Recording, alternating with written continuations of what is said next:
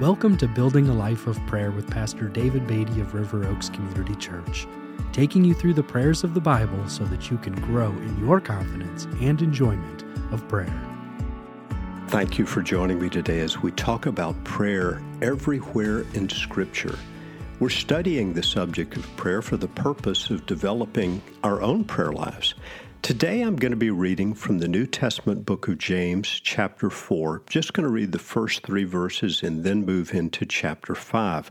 James 4, verse 1 reads, "What causes quarrels and what causes fights among you? Is it not this, that your passions are at war within you? You desire and do not have, so you murder. You covet and cannot obtain, so you fight and quarrel. You do not have because you do not ask. You ask and do not receive because you ask wrongly to spend it on your passions." James here gives, first of all, a call to ask for the things that we need in life. He says you do not have because you do not ask. But then he goes on to say, you ask and do not receive because you ask wrongly to spend it on your passions. One of the reasons that Scripture gives, in particular in this verse of James, for unanswered prayer is wrong motives. When we come to God in prayer, we're to pray with faith. We saw that in James chapter 1, and now in James chapter 4, we see that we're to pray with right motives. We're not to ask for things to spend on our lusts or our passions or with some selfish motivation. Now we move into James chapter 5, and James teaches us here in verses 13 through 16 that we're to pray in all the circumstances of life. We read these words in James 5:13. "Is anyone among you suffering? Let him pray. Is anyone cheerful? Let him sing praise. Is anyone among you sick?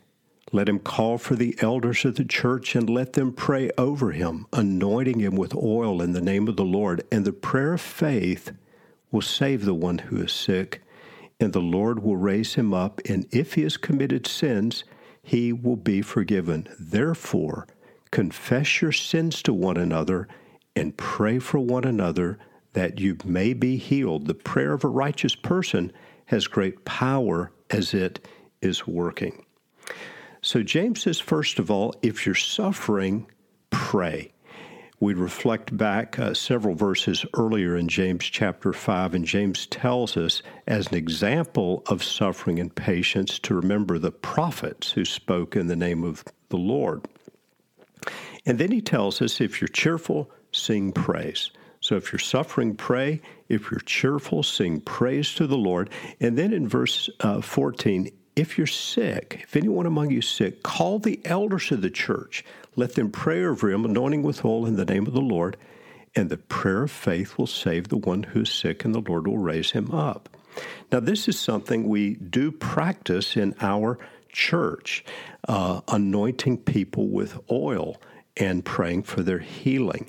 I would encourage you, if you have a serious illness, and I do think the prescription here in James applies for not something minor, but for something fairly significant, call for the elders of the church. They're to pray over the sick person, anointing with oil. Oil is merely symbolic of the Holy Spirit. There's nothing magic about it. I don't think there's anything medicinal about it.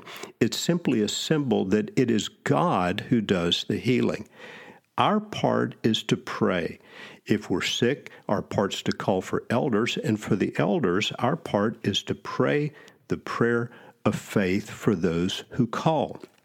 And then we simply leave the results with God. Elders are to pray in faith, trusting God to work by the power of His Holy Spirit.